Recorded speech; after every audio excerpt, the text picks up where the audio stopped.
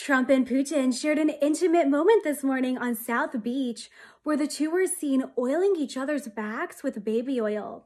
Looks like the bromance is going strong. Putin flew 12 hours just to spend the Easter holiday with the former president. The two are planning to do an Easter photo shoot at Mar-a-Lago and sell the photos as NFTs on the digital market. Bidding will begin this weekend on Christie's auction house, starting at $1 million. Welcome back to Break with Bela.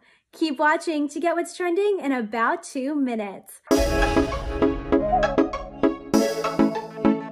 AOC has apologized for her phony behavior, including lying about a near-death Capitol riot experience and staging an immigrant children in cages photo shoot.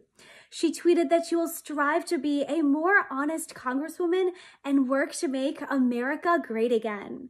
She also said that she will take Ted Cruz out to dinner at Priyanka Chopra's new New York City Indian restaurant to apologize for calling him her killer. Cardi B has confessed that Candace Owens was right about her recent content and WAP Grammy performance being grotesque and degrading society's values.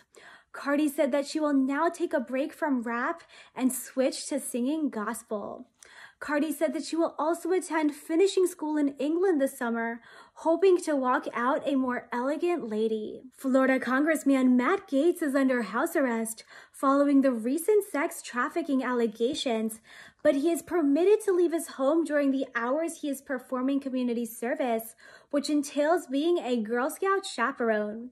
This weekend, Matt is going camping with the girls at the Arcadia Peace River campground, where he will teach them how to build tents and fight bears. And lastly, breaking news. This was all fake news. Happy April Fools. See you guys next time.